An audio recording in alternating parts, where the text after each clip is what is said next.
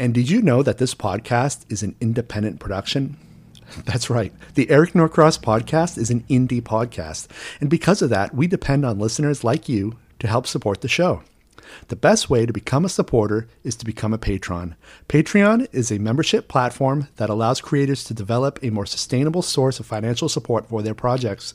My Patreon supports this podcast. If you find this podcast worthwhile, please consider becoming a patron by heading over to the Patreon link in the description.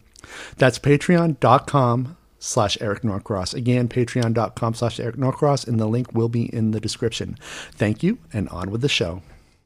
All right, I have one more announcement before I go into the episode. I know these can be super annoying, but this is not a paid advertisement. This is actually about one of my projects. I made a feature film called Fractals, and guess what? It is now available for streaming. Just visit my website, ericnorcross.com, look for the movie Fractals, and there will be a list of platforms where you can stream it. Thanks. Hello, everybody. Welcome to the Season 3 premiere of the Eric Norcross podcast. I'm Eric Norcross, your host, and this is my show. And this is the 90th episode. And for the 90th episode, I have a recurring guest. This is his second appearance on the show. It's author Avi. We're going to be talking about his book Loyalty and City of Magic. We're going to be talking a little bit of politics because loyalty is definitely a conversation starter for political discussion. And we're going to be talking about some of Avi's writing philosophies, about his life. I know he grew up in Brooklyn. I want to unpack that a little bit. And I hope we could have just a great conversation for you guys. And I hope you enjoy it. I hope you find it productive and insightful. This episode comes at the request of one of my listeners, and I appreciate this individual reaching out and asking for me to bring Avi back on. I don't know if I would have thought of it. I don't think to reach out to guests again after I've had them on. And this was such a good idea. And so, Avi, this is his second appearance on the show, and I couldn't be happier to have him. So please welcome Avi, and I'll see you on the other end.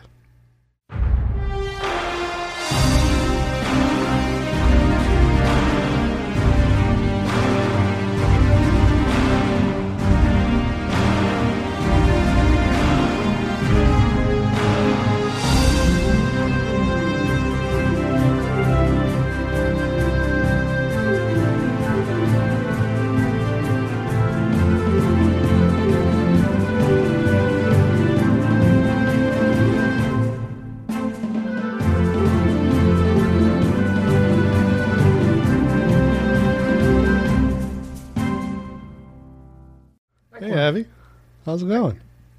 How are you? Good. Oh, that's a great shelf. Love that. My books. Yeah. Okay. I keep mine in crates. I bought a bunch of crates from Home Depot or someplace. It's called a crate idea. Got your book. Loved it. Okay. Loyalty. You know, when I was in elementary school, I became a sucker for the Revolution, the American Revolution. Well, there are a lot of revolutions, I was about to say. Yeah.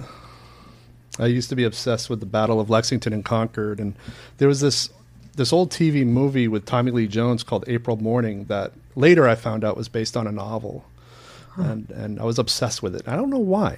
I was obsessed with it. Did you ever go to the reenactment? No. No, I haven't either. I haven't. I'd like to. I'm told it's quite a spectacle. Well, I'm going to add it to my list. I didn't know they did it, but it makes sense that they would. They reenact Hamilton's death all the time. Oh, do they? I didn't know that. Yeah, down in Weehawken. And I think it's the ancestors of Hamilton and Burr that do it. Really? Yeah. Does Hamilton decide to shoot for once? No, I think he still puts his gun in the air. It's a mistake. I agree. So this guy, Jay, well, his handle is Jay, reached out to me over the winter and spring asking me to bring you back on. And I thought that was a great idea. And when I didn't respond because I was busy with some stuff, he then reached out to me. First he reached out to me on YouTube, and then a few months went by, and then he reached out to me on Twitter. But this time he came with a bunch of questions. So I'm like, you know what? I'm gonna read these latest books. We'll bring him back on if he wants to, and we'll see what we can do here. So well, here I am. Yeah, here we are. I'd love to start with loyalty. I think that's the most relevant conversation in terms of just like what's going on in the country and with families. And so you talked in the afterword about this idea of taking a real person, all you knew was his name, his death, and you made everything else up. And can you unpack a little bit about your process for doing that and whether or not you had any reservations about making up a fictional life around somebody who was actually alive? I think over the years, and I've been writing now for a long time, my process has changed. I like to think it's better. I'm not sure it is. There are a number of things that are very obvious. The books have become longer. I think they've become a little bit more complex. And I think they have, again, I like to think they've become deeper and more interesting, but that's a reader's perception. I don't know anyone in the world, and that includes my wife, who's read all my books. I was talking to her the other day about some book of mine, and she said, I ought to read that one. So yeah, she should, but nobody has, and I'm not wishing it on anyone. But I suppose if somebody did, there'd be certain themes and ways of writing that would stand out. But I don't know what they are. In other words, every book that I do is separate in both its conception, unless it's a sequel, obviously. But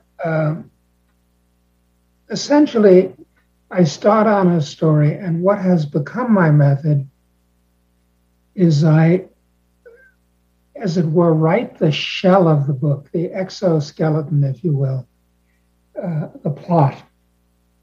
And then I go back over and over and over again and fill it up with ideas, hopefully real humanity to give it life and meaning in that way. So that's the way I'm working these days.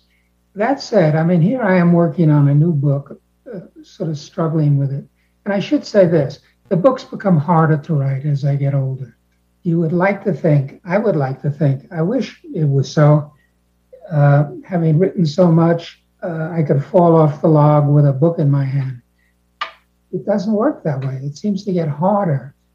My excuse for that is that my standards are higher, and so that I'm fussier and fussier and want it better and better. I don't even know if that's true. Maybe I'm just getting old. So anyway, so I'm working on this new book, and it's hard. And then all of a sudden, I'm writing it in the first person, and I'm saying, well, maybe it should be in the third person. So I rewrite a portion of the book and trying to decide what's the right approach. What I'm trying to suggest, Eric, is that I'm inventing as I go along. It's easy for me to talk of process, but I don't know if I have a concrete one. I just simply sit down and try to make the book work. And that takes endless revisions. And when I get to the end, the first draft, I've already revised the book countless times. And then I go back and revise it all over again. And then at a certain point, I will share it with one or two other people. Usually the first one is my wife. I read it to her. And yes, I'm reading it to her, and she gives very good critiques. She's very, very smart. but I'm also listening, and I'm, as it were, evaluating the book on my own terms. And when I read it to her, it's always with a pen in my hand, and I'm marking the manuscript as I go along. And then I have one or two friends who I trust and good readers. We exchange books and so forth. And I get good criticism, and then I go back and revise again. And then at a certain point, it's useless to keep. I'm doing little tiny things, and then I have to give it to my editor. And then I revise again because the editor will inevitably come back. In all my years, only once has an editor say, "Oh, good, I'm going to send it to my copy editor."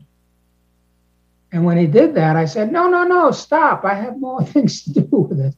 I stopped him. So it's never really happened that the book I wrote goes from my computer to copy editing and is done. It never happens.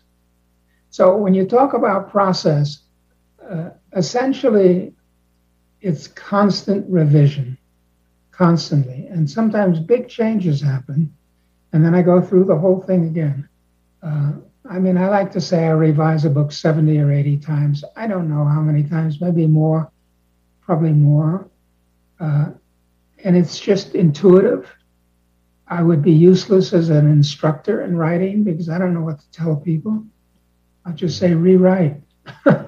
And hopefully they do. So that doesn't answer your question, but that's truly as best as I can do. No, that's good talking points though, because now, before you were talking about, sorry, I'm blanking. You're talking about how your books are becoming deeper. I like to think so. Yeah. So do you think that when you're tackling these stories, you're thinking deeper, or are you striving to make them more meaningful than I guess you felt they were? I'm not striving. I think, when I was a young guy, we were all young once, right? And I had pretty set convictions about things the way young people do. And as I've gotten older, those set convictions, those notions have modified and simplified and generalized. I now believe strongly that having a complex, rigid system of beliefs doesn't work. I used to describe myself by one philosophy or another. Now I like to think being pragmatic, deciding what works is the best way to solve problems so that I don't have a particular ideology. I've come to hate ideology in the sense that it puts people in a box. And you probably, as I did, looked at those pictures of the universe yesterday. It's very big. It's very big. And my point of view is irrelevant in that world, in that universe, in that cosmos. To think that I have a system to explain things. I was looking at one of those images, and there was one of the scientists who's part of this project, and she says, "I don't know what that thing is there." And she pointed to a spot, and she didn't know what it was. And here she's this astrophysicist. So who the hell am I to think that I have answers to things? So I like to think that what I'm trying to do is describe things accurately. And that's the best approach that I can come up with.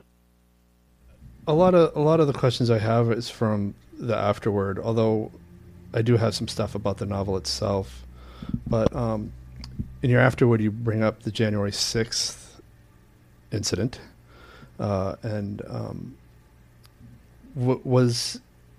Did this play a role in the development of this novel, or was this something that happened after you wrote it and you felt you needed to confront it? It happened after. I started the book about 2.5 years before those events. And it's other people who have pointed out that aspects of the novel reflect what's going on today. And of course, I wrote the afterwards after I wrote the novel, after it was all done. But that attempted coup, as I call it echoes a lot of the words of the American Revolution. It was not accidental. And the notion of who's a patriot and who's not. I think it was Samuel Johnson who said, patriotism is the last refuge of a scoundrel. I sort of like that notion. And so, yeah, a number of people have pointed out similarities, but that was in no sense in my mind as I wrote the book. Yeah, one of the things you mentioned was, and I had no idea, was that the divisions in families back then are pretty much what they have been since 2016, where right. People in the same nuclear household are on complete opposite ends of the spectrum, like Ben Franklin's kid was right. for the king. I had no idea. But he was more than, like, Franklin's son was the royal governor of New Jersey. He was captured at one point by the revolutionaries. He was imprisoned, I think, in Connecticut. And he was released upon promising he would not take arms against the new colonies. But he did, and he led military actions against the radicals. So, I mean, it was not just, as you say, within the family, but this was a violent. And Franklin, Benjamin Franklin, who's a remarkable person in his own right, never forgave his son. He was a man who progressed and changed over his years, fascinating man, but he would never forgive his son, ever. So it's an interesting story. Somebody should write a joint biography of the two of them, actually. It would make a good book. Yeah, it would. It'd be something I'd read. Do you think it's possible for, it just always seems so bleak, especially with the whole Supreme Court things that have been coming out, decisions that have been coming out. Do you see a path to healing for this country? Like Ben Franklin didn't speak to his kid again, and I would hate for that to happen with the families that aren't talking to each other now. Correct.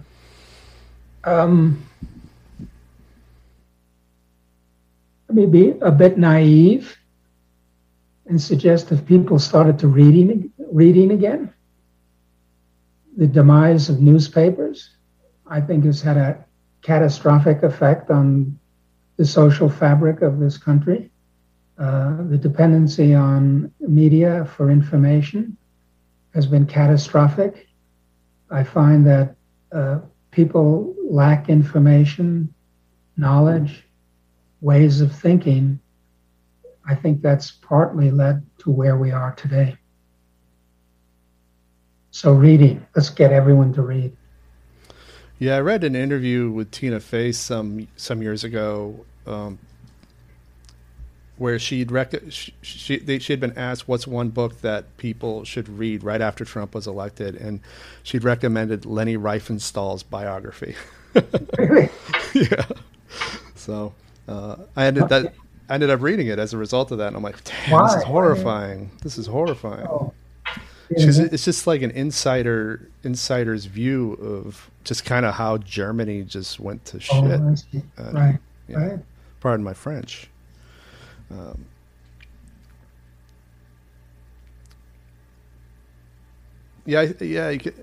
you mentioned too, like the population during the Revolution era was separated into thirds: for the revolution, against the revolution, and indifferent people. And I feel like it's still kind of like that. There's a lot of indifferent people. Yeah, that's a traditional way of looking at it.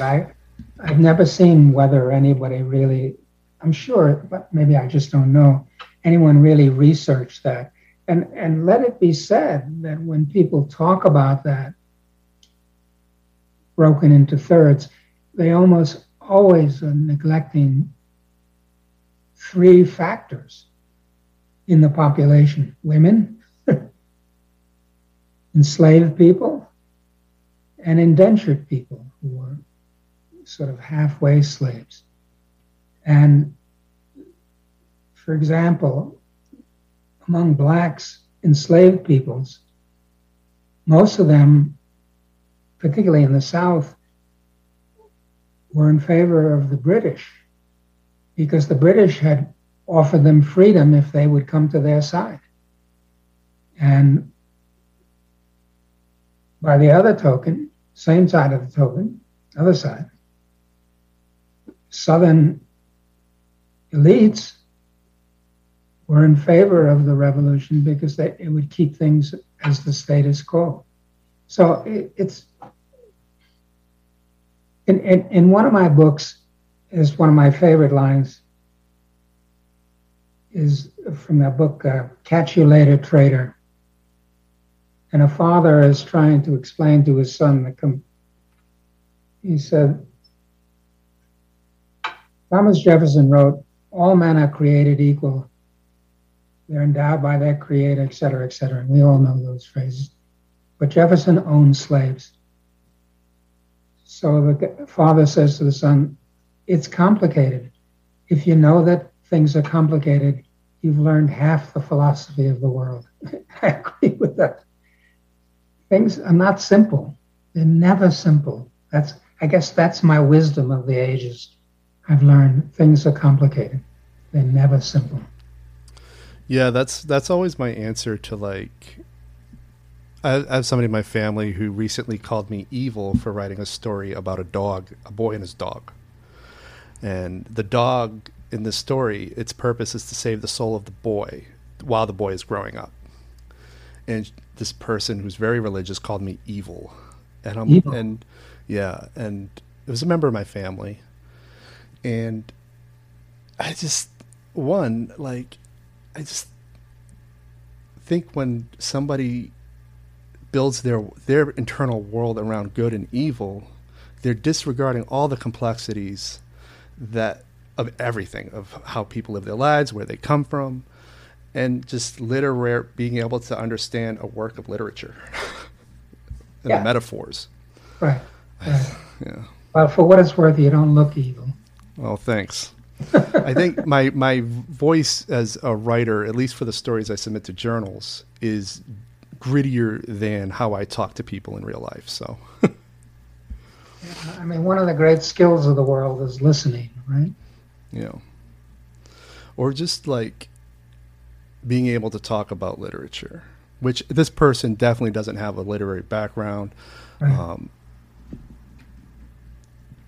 When you have at least the public education system we came from in Maine, there were reading classes, not so much literary classes where you talked about books. Right. You sat down and you read the book in the class. And I know for a fact that this person came from the same school that I did, and so that's sort of where I think that problem and misunderstanding is rooted. Sure. It's a nice segue, actually, because I did have some education bullet points. So I'm sure you have some thoughts on the education system.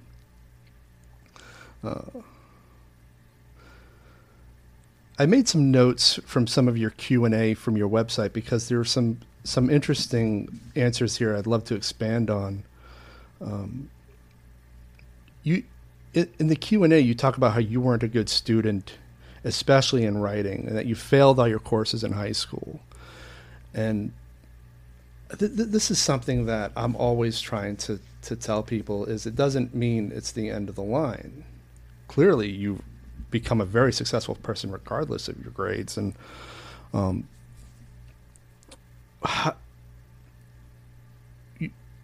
how did you segue from being a below average student to being a good writer, eventually a published writer, and now somebody who I consider to be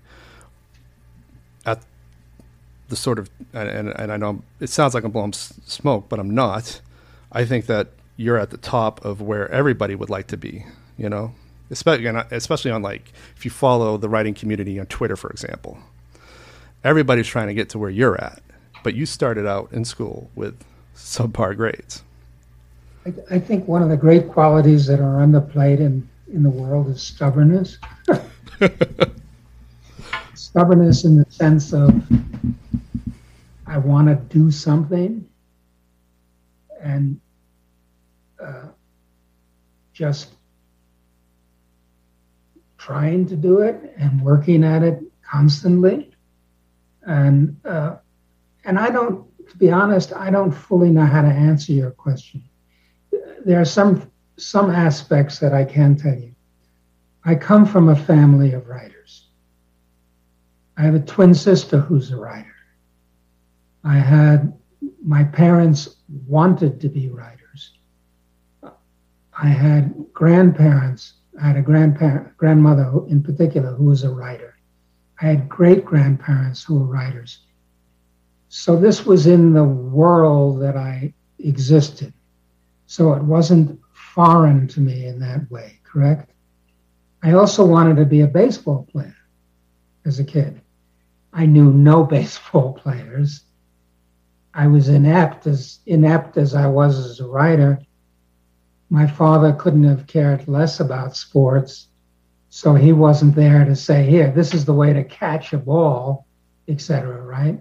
So there was no world to support me in that context. Not so in the world of writing. Now, let it be said, my parents were very much opposed to my becoming a writer, not because they thought writing was bad, but because they thought my writing was bad. But here was the key thing. There were adults in my world, actually friends of my family, who were writers. And for some reason, I have no idea why, they took an interest in me. Maybe I was the only young writer they knew. But they encouraged me. I'll tell you one of the great bits of advice that I ever received from a writer. I came home from college with this pile of stuff, and I gave it to this guy who was a writer friend of mine, an adult. And I said, his name was Lee. I said, Lee, would you read this stuff? I mean, when I think about it, what an imposition, giving this pile of crap. Anyway, he said, yeah, come back in a week. And so you can be sure I did. So I said, Lee, what do you think? And now, Lee was from Arkansas. I think at one time he was a preacher. He had this wonderful baritone voice. I can't pretend to imitate it. He said, well, Avi, let me tell you, it takes a heap of manure to make a flower grow. And, you know, it sounds funny and it's a joke, but he's right. But at the same time, he was telling me I could grow it, right? So, and there were other writers, adults, who took this interest in me. And I won't pretend to know why. They must have seen something. Or maybe they just enjoyed my company. I have no idea. But that kind of encouragement from adults meant all the world to me. And since I didn't get any from my family, that made a huge difference in my life, writing life. Made me want to keep working. And, and when I began, I wanted to be a playwright. And I just lived in New York City, so I would go to plays all the time and read about the theater and talk about the theater and just worked at it. Did I write good plays? Maybe I wrote one or two. Maybe. I'm not sure. But it was another writer friend of mine when I was getting nowhere in my playwriting, he said, turn to novels. There's much better opportunity. So, you know, this was this world I lived in which I was getting this encouragement and taken seriously. when there was no reason to take me seriously, as far as I know. And it made all the difference in the world. So mentors who, they can criticize all they want, but they took me seriously. And that was huge, huge in my life.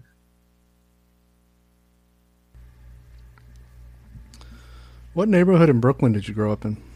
Brooklyn Heights. Oh, nice. Yeah, good views. It was an old house built in 1835, I believe. And it was, my father was a doctor, and he had his offices on one floor. The top floor, when I was a young kid, was rented out to folks. And we were in the middle. And that's where it's no longer in the house is no longer in the family now, but it's still there. So it was a brownstone? No, it's pre-brownstone. It was a brick house. And as I say, built in 1835 or something like that. And it's still there. As I say, it's flanked on one side today by a small apartment house and the other by a brownstone. So it predated that. It was really early. Wow. It was when Brooklyn Heights was, it sounds odd to say it, but it was the suburban New York. Yeah, I have a lot of like literature from New Yorkers just kind of writing essays about the place, and because I live here and I've been obsessed with it for 20 years, and there's so much about people growing up in Brooklyn and dreaming of Manhattan. Like that was always the subject matter that people wrote about in these collections. Read a short essay by Truman Capote about Brooklyn. I forget the title. He lived, not that I knew it or him, about three or four houses down from where I lived. And he writes a story about Brooklyn. It's not a story, it's a reminiscence. I think it was for the Atlantic magazine. What's interesting, well, first of all, it's wonderfully written, number one. Secondly, as I said, he lived 3 or 4 houses down from where my folks' house was. But he describes the Brooklyn both completely familiar and utterly different than I knew.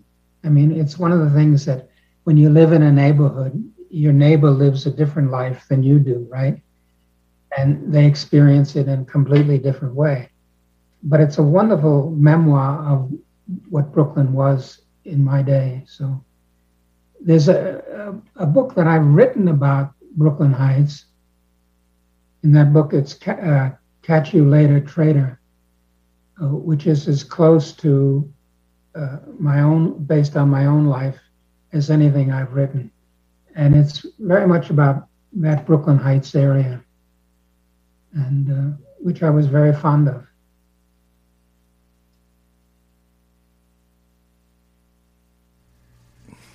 So I thought that you could talk about this conversation that's the Twitter writing community has been having about when and how authors end up writing a series and why. And since you have City of Magic is part of a series, what is your process for ending up with a book series? And is this something where if you're writing book 1, you already have a plan for a second book and a third book, or is it just something where I got more to say? I want to. Absolutely not. It's totally erratic. The one big series that I have is the Poppy books. These are animal stories. I wrote the first one, which in terms of the whole series has become the third one. And I wrote the second one. I mean, it's back and forth, and it's simply a case, as in that book, the publisher saying, do you want to do another one like that? I just heard from you're talking about City of Magic. It's a third in the series. I just chatted with an editor do you want a fourth book? She said, well, let's see how this one sells. I mean, so I have the idea, but I'm not going to write it unless I get a go ahead, and probably never write it, or maybe write it as a standalone. But it comes from the publisher in that sense. That's my approach. So the Poppy books were written totally out of order, and I just published 2 years ago the second in the series, so it's wacky. And it's only because I like the characters so much. They're fun to write about. Going back to Brooklyn for a sec. Anyway, I brought up the thing about people writing a lot about going to Manhattan or dreaming of Manhattan. Did you have an inclination growing up there that like you just had to leave, you had to go, you had to cross the bridge? Well, I was in walking distance of the bridge, and I actually like to walk across the bridge just for the fun of it. I went to high school in Manhattan, and so I took the subway every morning to school. I went to elementary school in walking distance from my house, but my two best friends lived in Manhattan. I knew Manhattan much better than I knew Brooklyn. I had family who lived in Brooklyn, and some in Manhattan. But I think of myself, and when I go back to visit, it's Manhattan that I really want to go back to, not Brooklyn as such.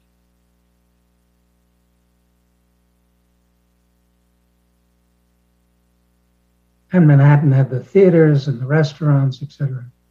Okay, so this is actually an interesting question, and I'm surprised I didn't ask it the first time you were on the show.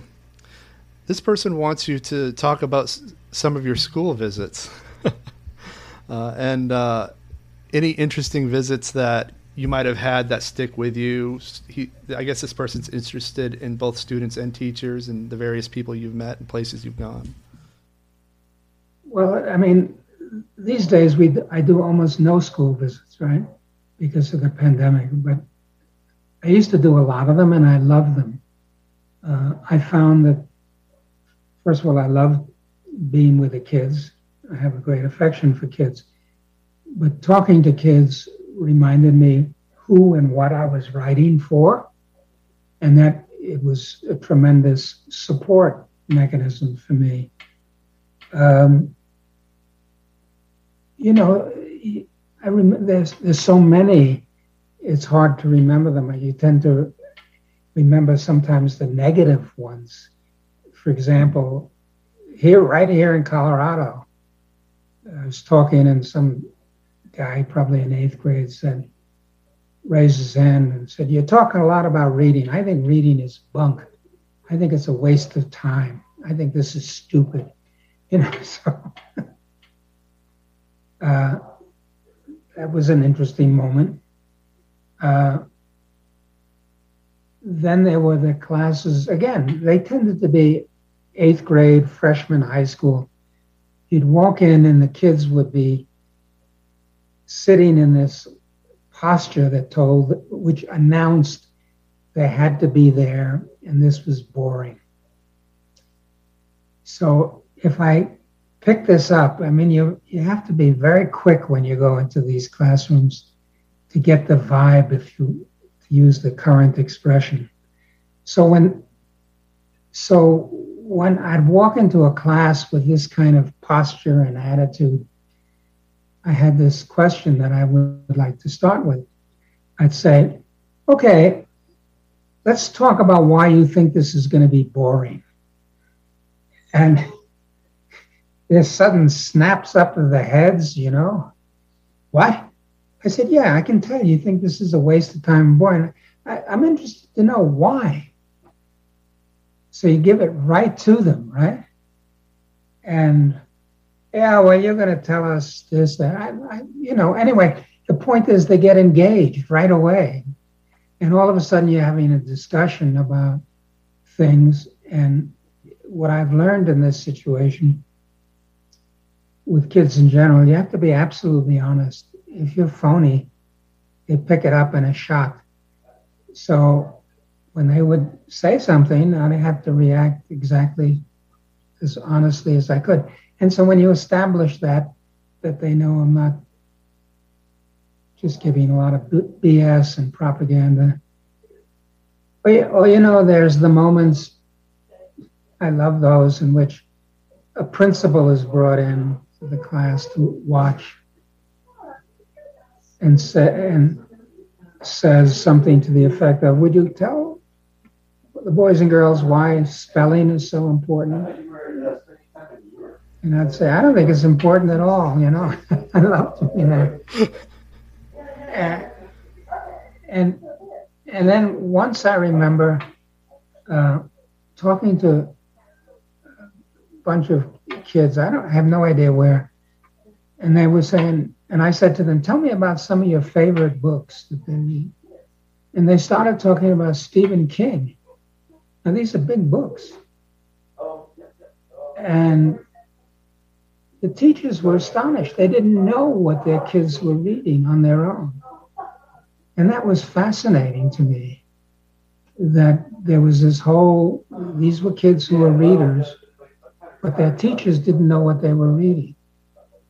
And I think when you get a group of readers in school, and they're not a majority, they're a minority, teachers are not tied into that culture. It's interesting. And, and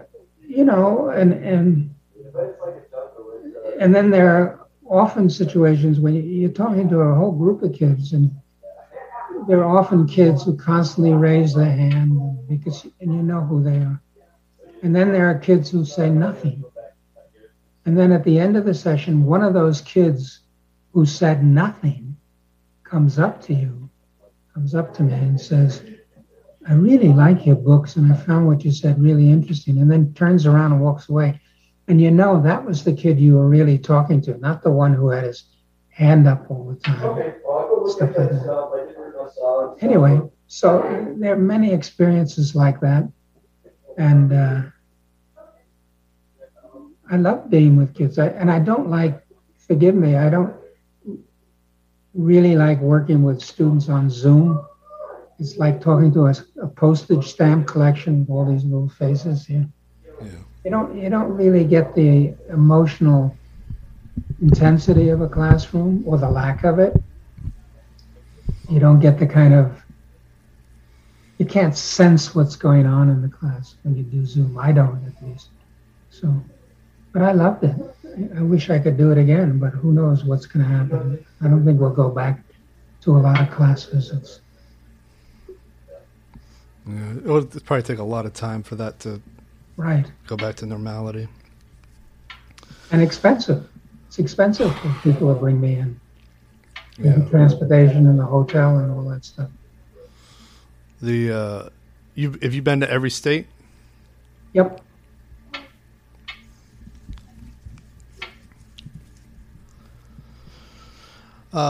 Jay wants to know if there's any possibility at all to writing a sequel to your book, Perlu the Bold. I guess that's that book from '99. There are a lot of people who love that book. Yeah, that's nice. The answer is absolutely not. It never occurred to me. It's very touching. I mean, I just got a letter the other day. I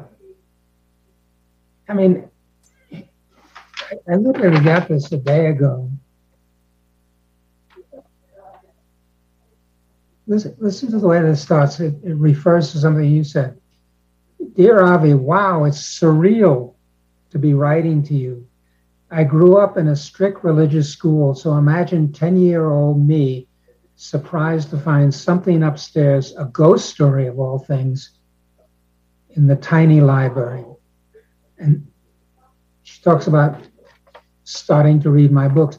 And then she says this, I'm 23 now, and after so much time has passed, one thing has remained constant, my love for stories.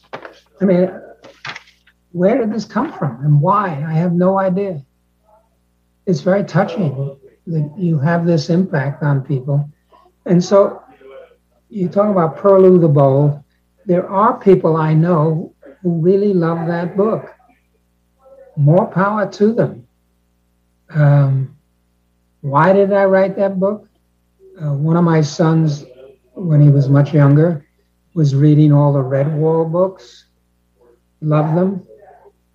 And they're really good books.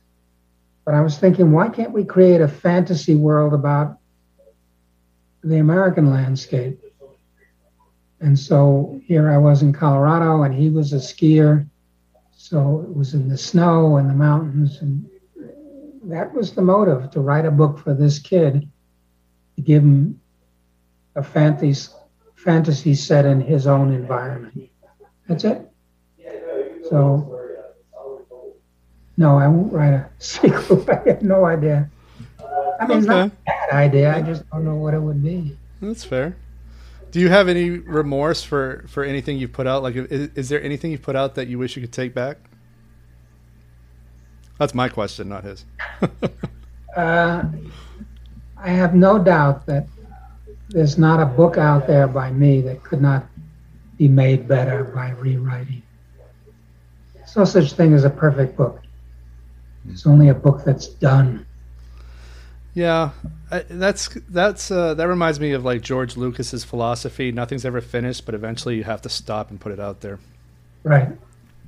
Yeah. Well, Avi, I appreciate you coming on again. This is you're officially the first guest that I don't personally know that has come on more than once. So, do I get a badge on my shoulder? No, but you get to be. I should get stripes on my shoulder, right? You get to be a memorable number in the episode list. So your first episode was episode 50, which I did deliberately, and this one's episode 90. So. Brief. And you're the start of season 3, which is going to be very well promoted, much more than the first season. One more to go out on. Sure. Loyalty is sort of an epistolary novel. It's journal. And which book? Loyalty. It reads like journal entries, right? So, in a sense, it is, except it's not. Yeah, it is. It is, except it's not. Not technically, yeah. Well, I wanted to get some of your thoughts about either the format of like writing in entries, whether they're journal entries or just short snippets, or in letters, the epistolary format. I've always wanted to write one of those, by the way. I never have. That's tough. It's every time I start one, I don't get past the first letter. I have a draft of a letter. It's from a book never published. It's called Letters from a Pig. I mean, for good reason, it was never. Now I kind of want to read it. Do you think there's aside from just the author figuring out how to do it, and for me it would be an experiment, but is there a literary reason that a story might demand that format? Have you ever given thought to that? No. I think it's the way the author feels that he or she can best tell the story. It lies within you, and what feels right to you is the right way to go. Well, in reading Loyalty as a journal, did I read it wrong? Did I misread it? I don't think of it that way. The dates are there because it's such an incredibly complex story. And the dates are actually somewhat familiar to people. Bunker Hill, Battle of Concord. And so it's a way of referencing the whole story. It's just the way it came out. Oh, that's interesting. Yeah, I guess it just automatically, I'll read it like a journal. Because the dates with the first person Not a makes bad sense. idea. Yeah. I'll rewrite it that way. Read it to your cat. Don't rewrite it. You have a cat there. I like cats. I have 7. I had 8 until June. Oh, One of them passed away, but yeah, I have 7. We rescue them off the streets. There's so many. Yeah, I bet. So, all right, Avi. I'll email you, let you know when this is going up. Be sometime in September. Great. All right. Thank you, Eric. Always a pleasure. Thank you. Likewise. Take good care. You as well. And that was my conversation with Avi, author of Loyalty and City of Magic and so many other books. He's one of the most prolific writers I've had on this show. I grew up with his books, love him as a writer, great author, and very insightful conversations as always. Thank you, Avi, for giving me your time and allowing my listeners to hear what you have to say on so many subjects, many important subjects. All right, everybody, I'll see you on the next episode. Thanks.